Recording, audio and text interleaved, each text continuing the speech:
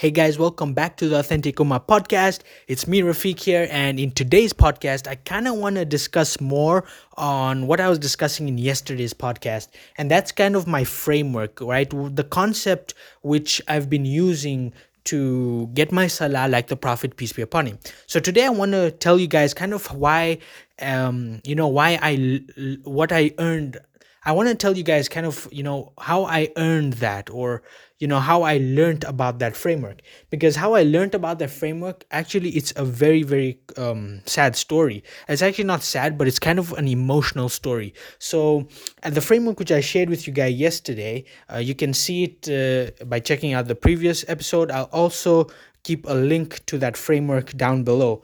But this framework is a part of the whole journey which I was on, learning about the Salah of the Prophet, peace be upon him. So some of you guys know that back in my madrasa days, I was just this regular kid. After coming home from school, I'd eat lunch, and then I'd go to madrasa, right? I'd eat lunch, get ready, dress up, make wudu, and sometimes I'd pretend that I have wudu, right? And then I'd go to madrasa. And at that time, it was one of the times when my relationship with the madrasa and the mulanas there, it wasn't really good. Okay, it was all right, but then in the later years of my madrasa, it started getting so bad that I just didn't want to go to madrasa. The whole feeling, every limb in my body, all the blood in my body, everything just didn't want to go to madrasa. I don't know why, but in my later years, that was the feeling, because I just didn't like what I was being taught. The idea of going to madrasa is just you follow whatever they tell you. Don't question anything, and just follow whatever they say. You just do it. And that was the same mentality, the same thing which my parents had told me. And also my brother, he also told me the same thing. There was never any room to question in the religion.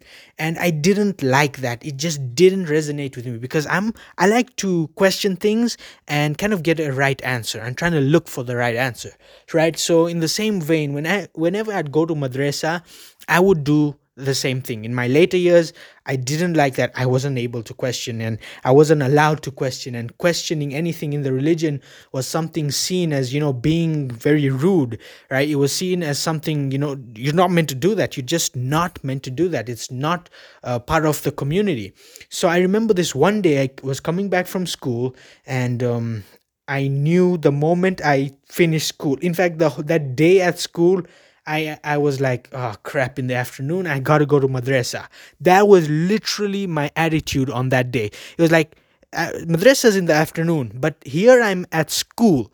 Okay, I'm at school, and I'm telling myself, dude, like, I have to go to madrasa, right? Each and every subject which I was doing at school, I was keep on having this thing on my shoulders, like, oh crap, I have to go to madrasa. You know how that feels? It's like when you really don't want to go, because you don't like the environment there, you don't like the teachers there, right? The friends around you, you don't feel a connection with them. So that was me. And at the whole way throughout that school day, I was just managing to make it through the subjects, because this thing was on my mind. Then eventually, once the school bell rings, you go to the car, and I'm walking to the car so reluctantly, knowing that today's the day, because I don't want to go to madrasa, and I'm going to be forced to go by my mom, by my parents, right, by my brother, and it's gonna be so hard for me. So I ended up going, sitting in the car, and then driving back home. And in the way home, it's that same thoughts and the same feelings in my head. It's like, when you're trying to hand in a homework assignment, and it's due very soon, okay, but you haven't done it yet, and then the deadline approaches, right? And then it's due tomorrow. Before you know it, it's due the next day, right? And you haven't done it yet, and you're up all night doing it. And then, like, it's something similar to that. And another way you can think about it is, when you're going up to do a presentation in front of the whole classroom. Now, if you're a shy guy like me, right, an introvert, it's a huge burden. Like, it's like there's something on your shoulders, like you just can't get lifted up, right? So I remember going to coming back from school from that coming back to school from coming back home from school and having that feeling in me, and then going to eat lunch in that same feeling. And then it was the time to go to madrasa.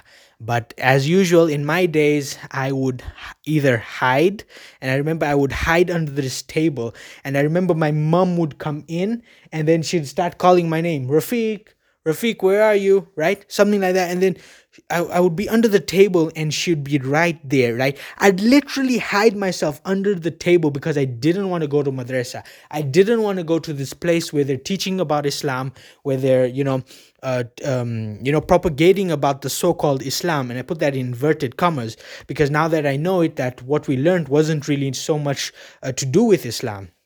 So I remember that was one day, right? So yeah, in those days, that was kind of like my status. That's what I was going through. Those were my days, my later years of madrasa. So I can remember this one day, I'm coming back from school, right, having lunch, and then I get into this zone of mine where I'm like, I don't want to know anybody. Okay, I want to hide myself so that I don't have to go to madrasa. And I remember that day, things weren't working well for me because my mom and my dad and the whole community around me, if you say you're not going to madrasa, it's a big deal. Okay, and over here, right, in this community, like, if you don't go to madrasa, you get hit, you get beat. Okay, that's how bad it is. And that's kind of how things were, and not only for me but for other students as well. So I remember that on that same day, I was being chased out of the house by my mom with a hockey stick. Okay, and I remember, I was screaming and crying at this moment, like, I don't want to go, I don't want to go. And then, but my mom forces me, and then she gets the maid to force me, and she gets the driver to force me, and then I eventually, go into the car, and reluctantly just sitting there and crying because I really don't want to be here. I don't want to go to madrasa. I just don't want to. Don't force me to do it. But I had to do it because that's how it is. You get beat, otherwise you get hit. You get it's kind of dangerous for a kid. But so eventually after that, we move in the car and we go to madrasa, me and the driver. And it's at this moment like, no, I'm not getting out of the car. I'm sorry, driver, I'm not getting out of the car. And then what he ends up doing is he calls the guard.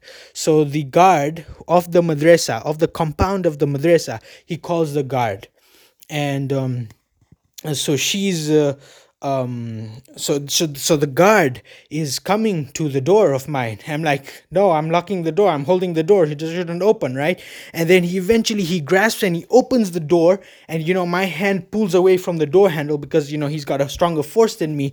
And then he ends up kind of dragging me out of the car, literally dragging me out of the car by pulling my legs because I didn't want to go. So that was his only option for me to go to the madrasa. Now I'm crying at this point.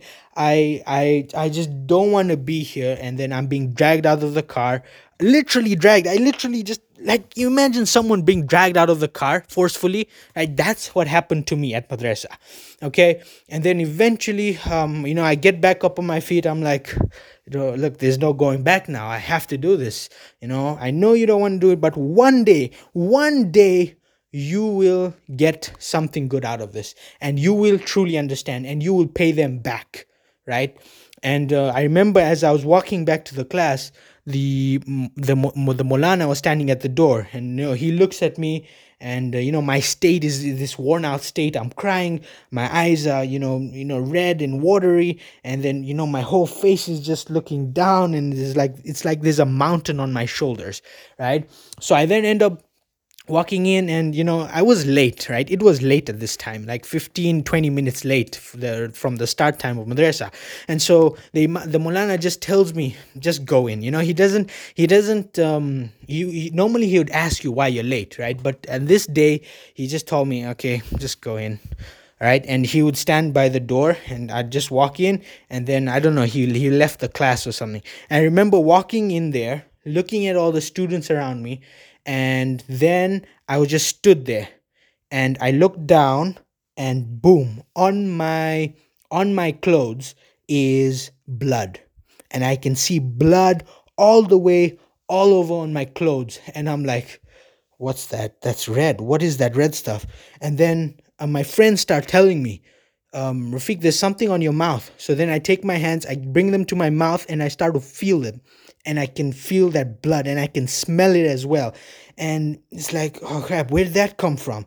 And so eventually, people were telling me, go wash your mouth, right? I eventually get to my seat. I'm sitting down, and blood on my clothes. I'm trying to hide it from everybody, but everyone can see it.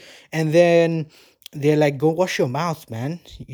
Like, what happened to you? Go wash your mouth. So right at that moment, like, it got so bad that I literally had to leave to go and wash my mouth. That's how bad it was, because I had blood all over me. And that blood was because I got hit by that hockey stick we were talking about, right? By my parents, the hockey stick. So yeah, that was kind of my experience with it. Really terrible. I remember that day kind of was the turning point, in my madrasa life, in my madrasa career, in my learning about Islam career, right? So that was kind of where I was, and from that day I kind of made a vow to myself that I would find out what this is all about.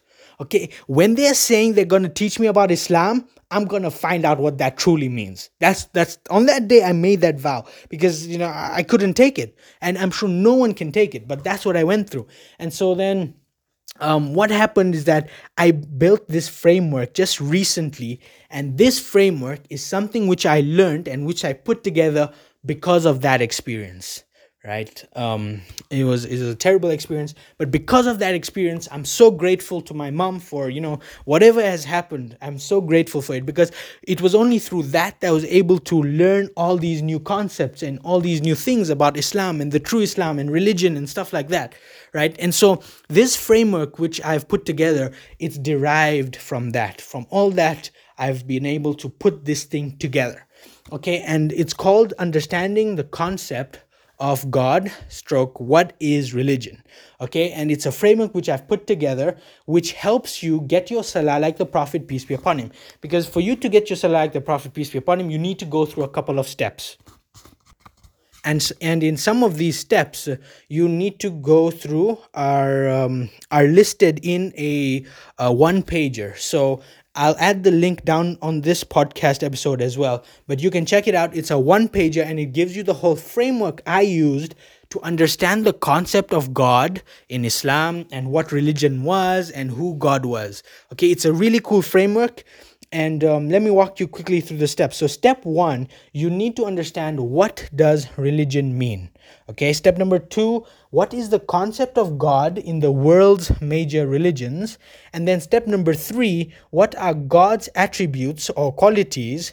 And then finally, step number four is reading God's word, reading and understanding God's word. So it's a simple four-step framework, which allows you to get your understanding of the concept of God in order. Because certainly when I was at madrasa, I wasn't taught any of this stuff. I wasn't taught who God was. What is the concept of God? Why is it important that we know about God? What is religion? Why is it important that we have religion? Right? And so on this journey, which I want to take you guys through for learning about the Salah of the Prophet, peace be upon him, you need to understand this concept and that whole framework. So if you guys want to go and check it out, I definitely urge you to go and check it out, because I think it's going to help you a lot. And not only for offering your salah, but in your whole life, generally speaking, because everything you do in life kind of will eventually relate to understanding the concept of God and religion. So go get that framework. It's something which I spend a lot of time working on. And check the link below to get the framework. And with that being said, I'll speak with you guys on the next episode. Assalamu alaikum wa rahmatullahi wa barakatuh.